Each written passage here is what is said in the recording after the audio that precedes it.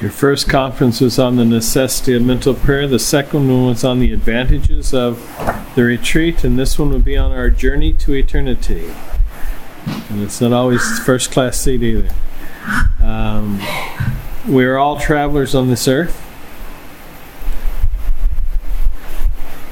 Often in my funeral sermons, I tell of the Rothschilds in England, how they built one of England's most wealthy families, and the beautiful, magnificent mansion that they built, and always left part of it undone. In certain countries, if your construction's not done, you don't have to pay taxes on it. That's not why the Jews did not finish their building. They didn't finish it for religious reasons. It was a symbol that they understood that they are wayfarers. They're pilgrims in this life. We are not citizens of this world. We too are pilgrims on our way to eternity. Before long, some of us will be dislodged from this world. Before long, some of us, our bodies will be planted in the ground, in the grave, and the soul will enter into eternity. We would be guilty of great folly if we would consume all we have in building a most magnificent dwelling for ourselves here on earth, when in a few short years, months, days, we will be leaving this place. Your souls are eternal. Once they are created, they will last until the end of time. Once they are created, they will last as long as God is God. We must then either enjoy God forever in heaven or lose God forever in hell. In eternity, there are two places to dwell. The one, and that's where I was going with Narnia this morning, the little Edward, his whole delights was that Turkish taffy. That's all he wanted. That's all that made him happy. The one will be overflowing with delights, and the other will be fraught with every torment possible. These delights and these torments are eternal. We read in sacred scripture, the tree shall fall to the south or to the north. And in that place wheresoever it falls, there it shall be, and it shall lie forever. If the soul goes to the place of salvation, it will be happy there forever. If the soul goes to the place of damnation, it will weep and lament as long as God shall be God. There is no middle place. There is temporarily purgatory, but we're talking after the general judgment. One is forever a king in heaven, or one is forever a slave in hell. Forever serving our Lord, or forever serving Lucifer. Forever blessed in heaven, or forever in despair in hell. Which of these abodes will fall to you?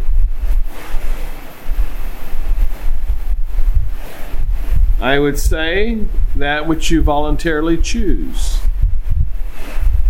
He who goes to hell goes there of his own accord. Everyone that is damned because he wills his own damnation, either actively or passively. Would that we had always loved our Lord. Let it not be said of us that too late have I known thee, too late have I loved thee. God must be the God of your heart tomorrow and today. He must be your portion forever. In the seminary, we received that glorious day when we received the cassock. Mine was much smaller when I received it. In receiving the cassock and the surplice, there's a prayer that you say every morning as you put it on. And you ask for God to be your portion. The cassock is a symbol of giving up the delights of the world. Every Christian, in order to live well, ought to keep in mind eternity. How well regulated is the life of the man that lives with the light of eternity in his eyes, in his mind. If heaven, hell, and eternity were doubtful things, we still should work with all effort and energy to try to save our souls. They are not doubtful. These are truths of the Holy Catholic faith. They are articles of our faith. We cannot hold on to our fortunes of this world forever. They will be given up when your funeral procession makes its way to the church and then the cemetery. All of your possessions will be disposed of when your body is laid in the grave. Only your lasting treasures go beyond the grave. Only those treasures that you should surely seek for, treasures of your soul, grace, God's love. God is our life. God is our riches. It is for us to please God the rest of the days of our lives. It should be our daily prayer that we have God's assistance, because without it we will fall short. I quoted you Saint Ignatius Loyola. What doth it profit a man if he gain the whole world and suffer the loss of his soul? One thought on eternity is enough to make a saint. St. Augustine called this the great thought. It is this thought that has sent so many young persons into the desert, so many young persons to spill their blood for Christ, so many young persons to abandon a sinful life and journey the road of virtue and of true life. Conversions are brought by considering always, forever. How much depends upon the last moments of our life? Our last breath, on our last breath, depends our eternity, either happiness or misery, a life of eternal bliss or a life of eternal woe. Conversions are brought by considering always forever. Our Lord Jesus Christ died on the cross in order to secure for us the grace of this last moment. It's a plenary indulgence for one who reverently pronounces the names of our Lord and Our Lady on their deathbed at the last moment. Don't count on it. You may not be given that grace. If He had not died for us on the cross, we would lose all hope of eternal happiness. It's folly not to think of eternity. Either we believe or we do not believe. Either we do not believe and everything we do is a fable, but if we do believe, we do too little to obtain a happy eternity and to avoid eternal misery. Father Carafa said that if men thoroughly knew the truths of eternity and compared the goods and evils of this life with those of the next, the world would become as a desert, because there would be none that would attend to the affairs of this life. They would be attending to the affairs of the next life. When the last moment is at hand, you shall tremble at the thought that on the next few moments depends the eternity of happiness or misery. Months and years have passed away, and yet every day we are approaching closer to eternity, and we think so little of it. Many of you are perhaps preppers. I think that's a new word in the last few years. A prepper. You're preparing for the worst. Food, protection, sustenance, water. This year or month may be our last. This conference might be our last warning of what we may receive from Almighty God. We can no longer, dear men, put it off to tomorrow, kick the can down the street. We can no longer abuse God's graces. God does make it known to us what He wills, and with His grace, He gives us the courage to be obedient. It's very wrong for us to ignore the many lights, calls, warnings from Almighty God. Many of you have children in school. Their summer vacation just began a couple weeks ago. But we know that it will, for them, end too soon. That was always the happiest day of my life, the last day of school. The worst day of my life was the first day every year. Will our souls be saved at the end of our summer, so to speak? Now is the time for the kids to enjoy their summer. Now is the time for you to seek reconciliation with God. At death and after death, there's no remedy. We have to do it now. It's crazy for one to think that they can live at a distance from God all their life and hope to be united to Him in eternity. The business of eternity is our only business, says St. Paul. We shall one day live in an asylum of the insane and the damned, or we shall live in the palace of unimaginable delights. The choice is ours.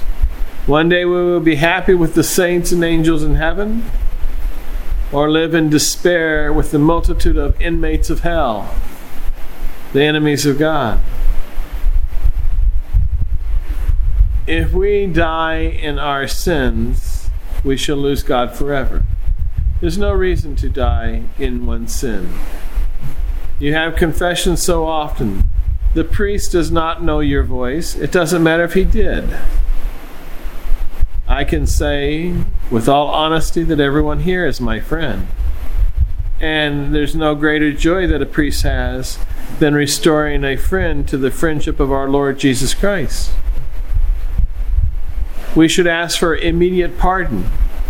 We should ask God for immediate forgiveness. We should promise true and immediate sorrow and resolution to serve Him evermore. Upon many during life, it makes little impression to hear of judgment, heaven, and hell, and eternity. But in the heart, what dread and terror do these truths excite? They then excite with little fruit. When at the end of one's life, near death, right now they can produce fruit in us. They can scare us into subjection. But then they'll still scare us, and even more so. But there will be little turning to Almighty God then. St. Therese used to say, remind her religious, one soul, one eternity.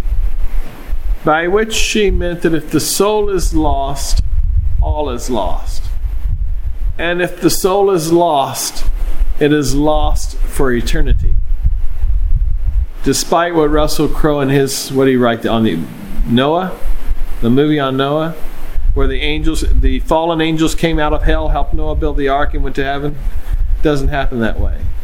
Once they're there, they're there.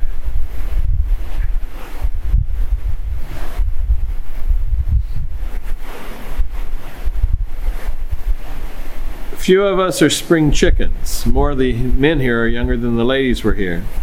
Perhaps we spent many years offending Almighty God.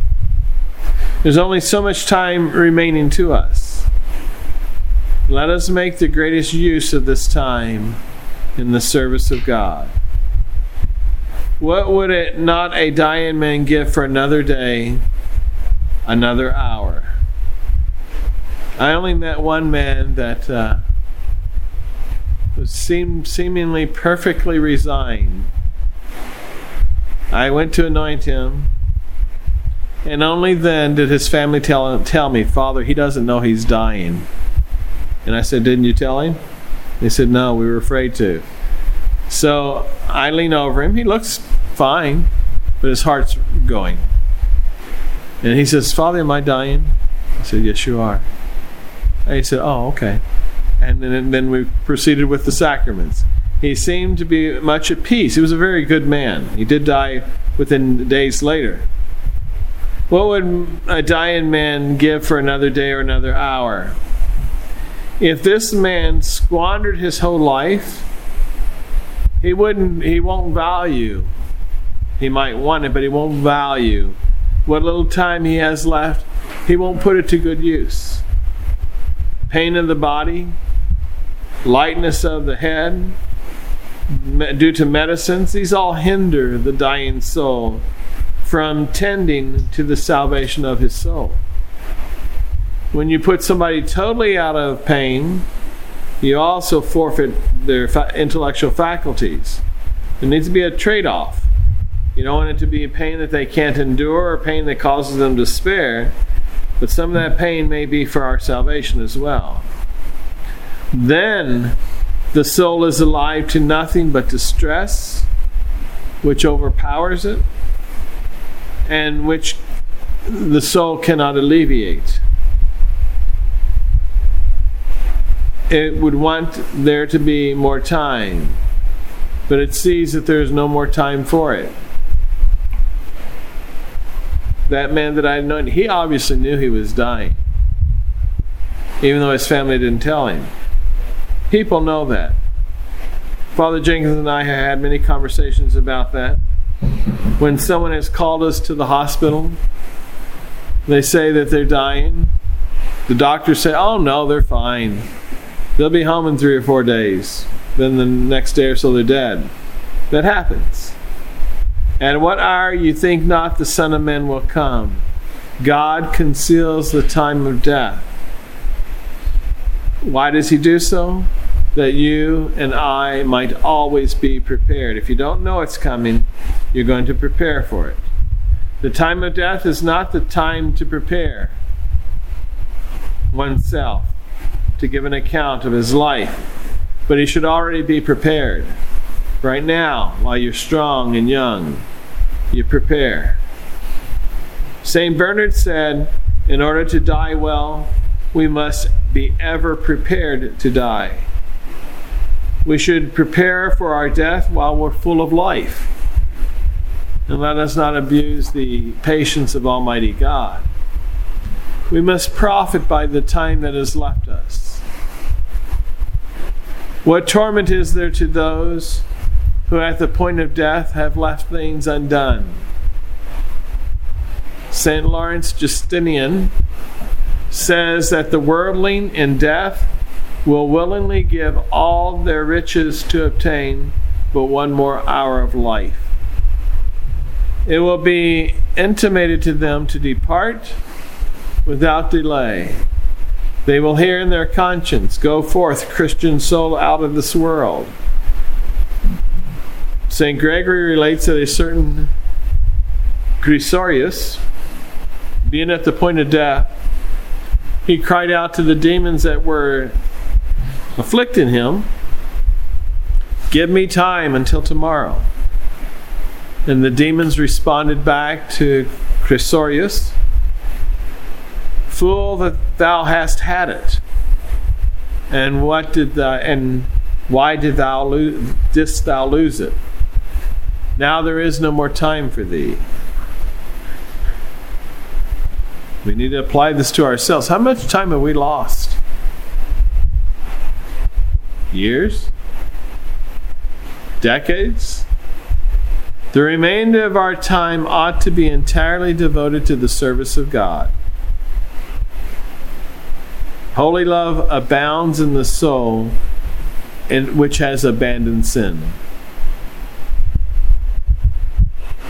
This is the astounding thing that St. Bernard says, that every moment of time in this life is as precious as God.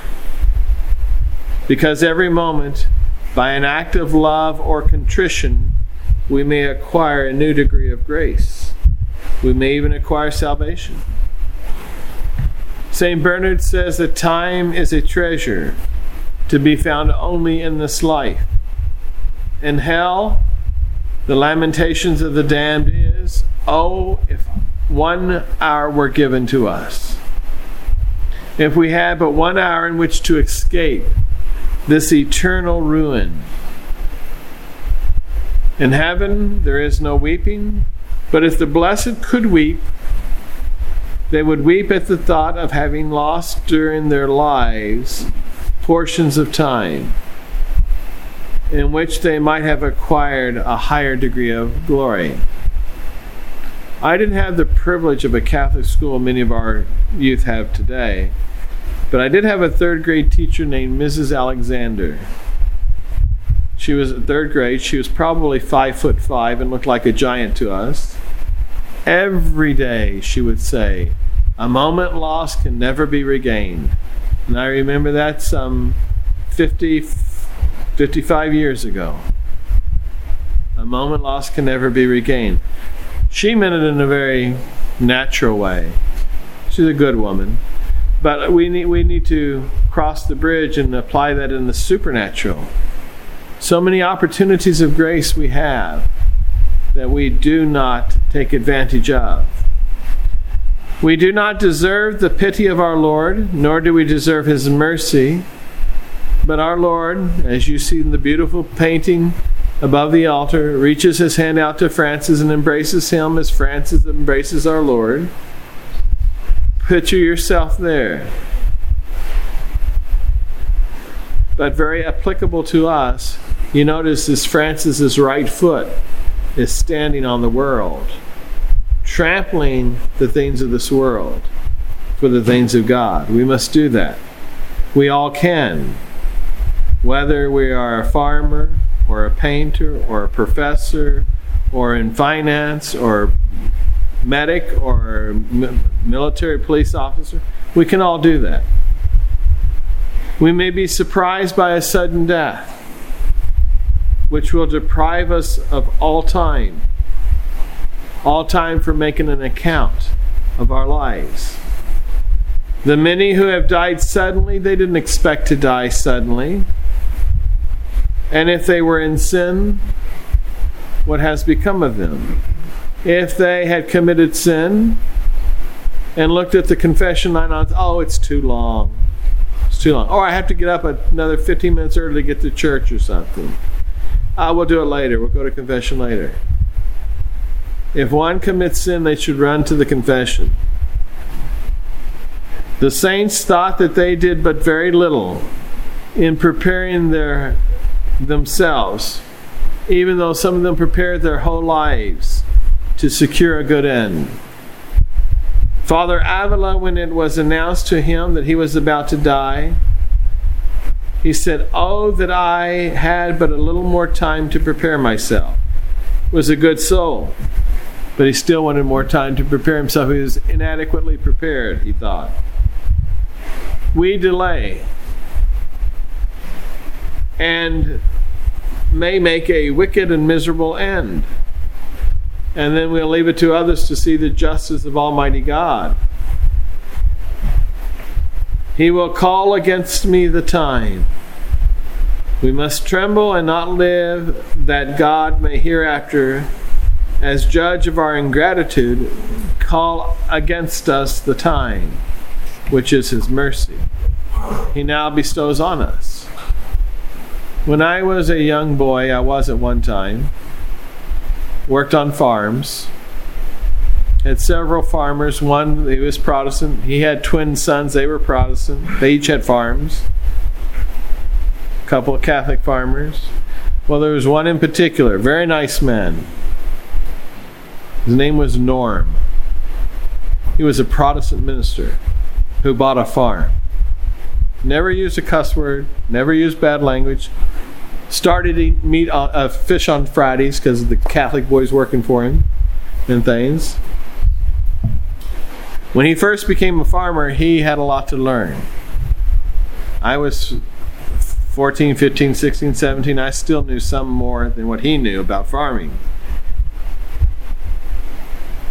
He would bale hay at 10 o'clock at night. You know what that means? The hay's wet.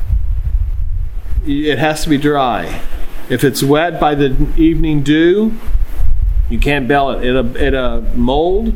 It might even combust in the hot summer days like this under a tin roof and things. Well, we would go out the next day and start picking the bales up to put them on the wagons, and we'd hit ourselves in the chin with our hands. The strings would be so loose because the hay was so wet and so heavy, you couldn't properly store the stuff. Okay, he was making hay when it was dark. Walk while you have light. Work while you have light. The night cometh when no man can work. Little farm boy understands that in a very serious way whenever he remembers past mistakes. St. Andrew Avellino trembled, saying, "Who knows whether I shall be saved or lost?" All the Protestants know they're saved. Us poor Catholics, we don't have any idea. St. Andrew Avellino, who knows whether I shall be saved or lost? He was so careful always to be united to God, and he still had this doubt. What about us? Do we have a doubt with what we do, with our carelessness? How is it possible that one who believes that he must die and go into eternity should not give himself wholly to God? We cannot wait, dear men, to embrace God until he consigns us to death. From this very moment, we must embrace our Lord. You should be that monk up there on the altar in those robes, embracing our Lord. Let us fill our hearts with the love of God, our only good. I want you to please consider sin, that which separates us from the love of God, namely mortal sin. According to St. Thomas Aquinas, according to St. Augustine, two of the greatest doctors of the Church, mortal sin is a turning away from God.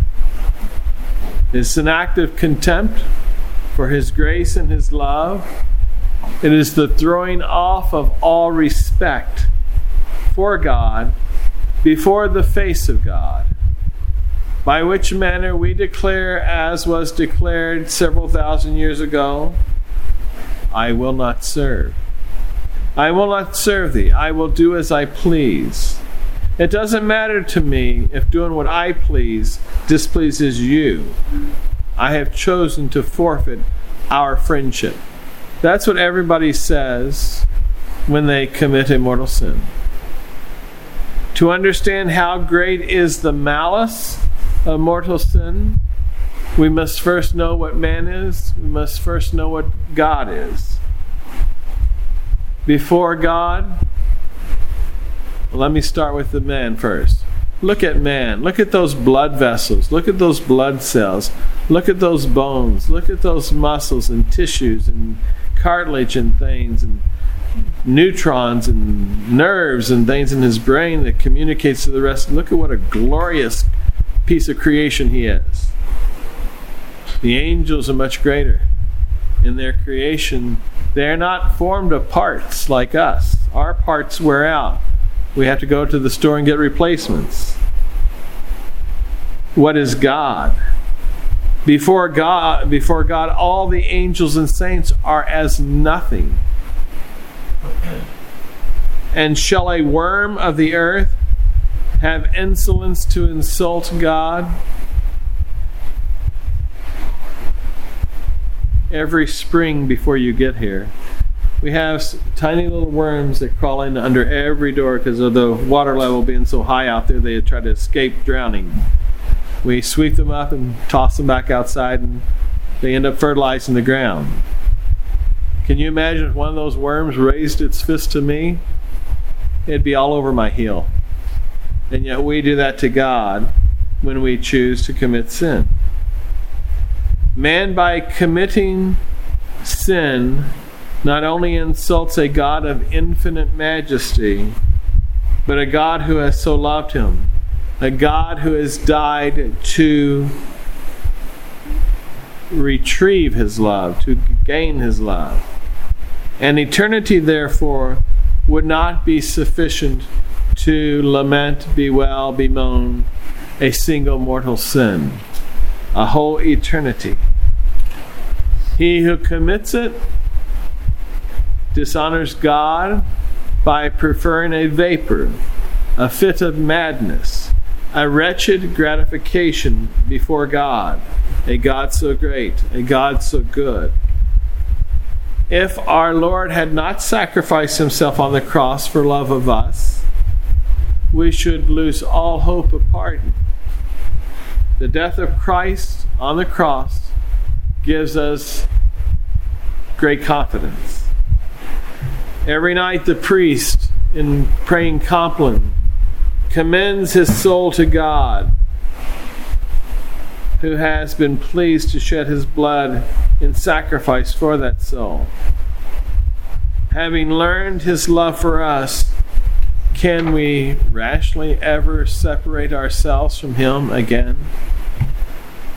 It is a great affliction to be injured by one who has done so much for us.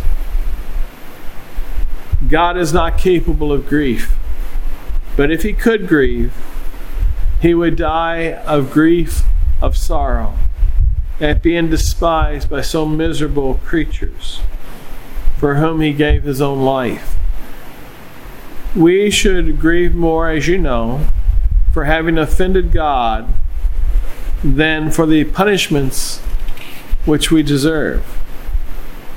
God is good, and we know that the inmates of hell do not suffer what they deserve, do not suffer equal to their offense.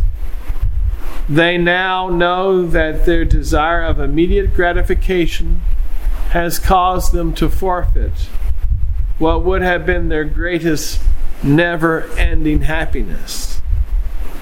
We know that in hell is the most horrible punishment, and yet we have no fear of sin, which may cast us there. We know that God has died in order that he might pardon us our sins, and yet we continue to commit sin.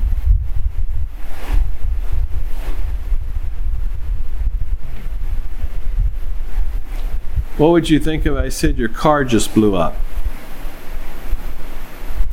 And if you're young, you might say, well, I still have 5 payments on it. If you're middle-aged or older, you might say, well, I worked all my life to have a nice luxury car.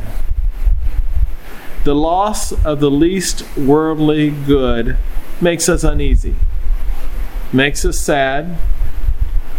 And does the loss of God by sin fill us with that same feeling of sadness? It should overwhelm us with affliction. It should overwhelm us with grief, not just for now, not just tomorrow, but for the rest of our lives. Do you remember the story? I believe it was St. Ambrose and his dog. This is not in my notes, so I try to remember it. St. Ambrose had a dog, and St. Ambrose also had a sense of humor. And one day he chose to put on a mask, come home and scare his dog. Well, his dog bit him. He quickly took off the mask, and his dog saw that it was his master and went whimpering around, hid under a building, and died of a broken heart.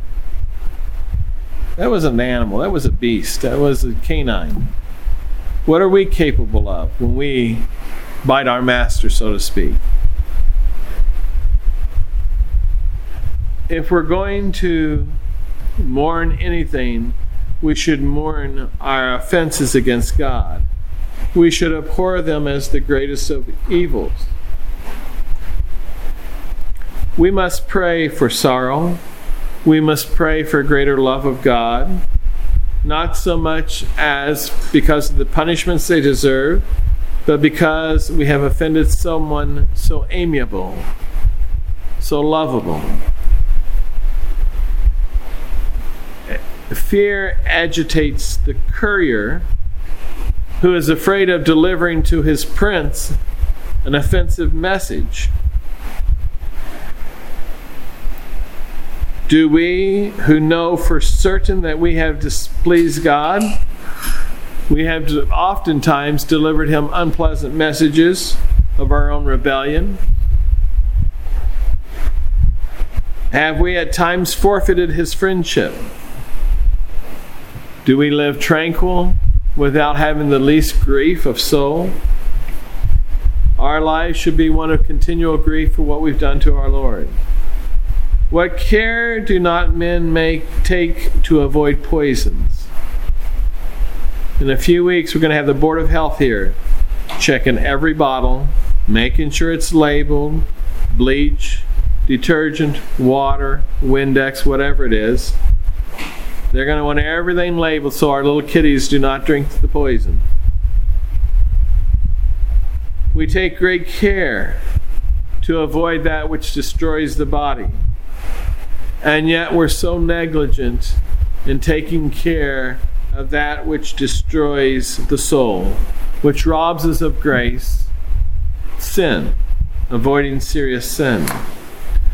Let us not be ensnared, dear men, to commit sin by that fraud of the devil. He may suggest to you, don't worry about it.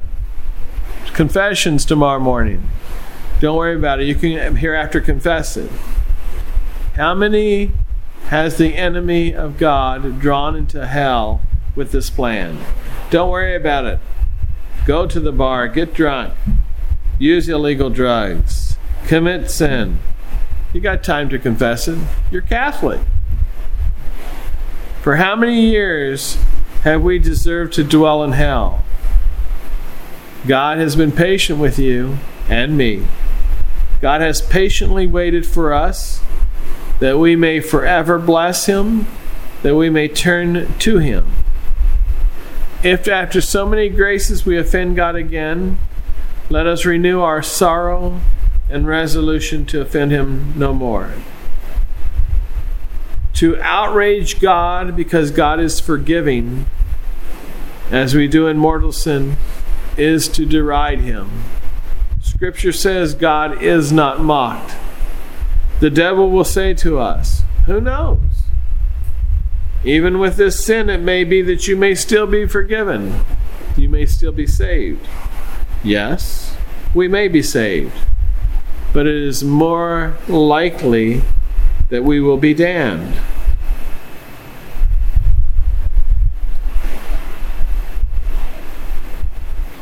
A colleague of mine who was ordained, I'll leave the name out because of the recording, was one day in a shop. He was without his collar. And I thought this was rather clever of that priest. The man beside him says, I'll be damned. And this priest said, you probably will be. When he said that, I thought that was rather clever of him to say that. And it stuck with me. I heard that 30 years ago. It may be that you will be saved, but if you're willing to commit serious sin, you probably will be damned. And is the affair of eternal salvation to be risked? Who knows? You might be saved. Is it to be risked? It is possible that we will die in the meantime before we get to confession. What is going to happen to our soul then? How many are now suffering in hell for fewer sins than what you have committed? Some of you are pretty good guys. Let us never more be devoted to ourselves. Let us be devoted to God alone. To God we must consecrate our liberty. We must consecrate our will. We must pray that God saves me from hell, that God saves me from sin, that God saves me from myself. The fathers of the church tell us that God has determined the number of sins which He will forgive each one of us. And the number may vary. And there won't be any fighting at the last judgment. Well, you forgave him 2 sins more than you did me.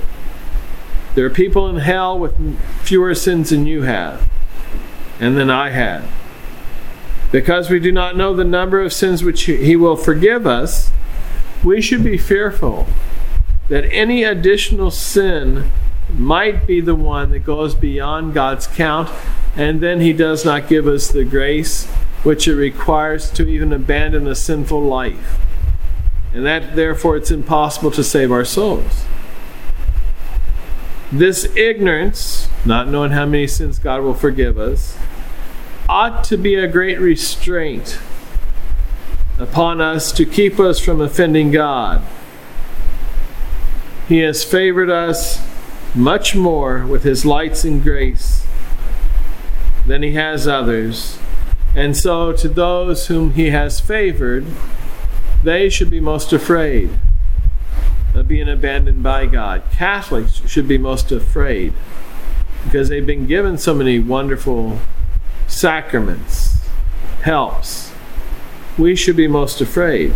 St. Thomas Aquinas says that the grievousness of sin increases in proportion to the ingratitude by which the sin is committed. Woe to the Catholic who, after having been enriched with graces of God, offends Him mortally. God has showered countless mercies and favors upon us, and yet we have despised Him in return. Enlightenment and strength are much needed to remain faithful to God. Sin in a Catholic person strikes with horror heaven and obliges God to turn Himself away from us. He who has not a great dread of mortal sin is not far from falling into mortal sin. It is not only necessary to flee from mortal sin, but we must also flee from venial sin. This is something that struck me this retreat. Little negligence, but voluntary, do not kill the soul, but they weaken it. That's not what struck me. It's the quote from St. Therese in just a few seconds. And so that on occasion of a grievous temptation, one will not have the strength to resist because of all the venial sins. You get a bladder full of water and you punch little holes in it, squirting out all over the place. Real soon that bladder of water is going to be so dry because of all the venial sins.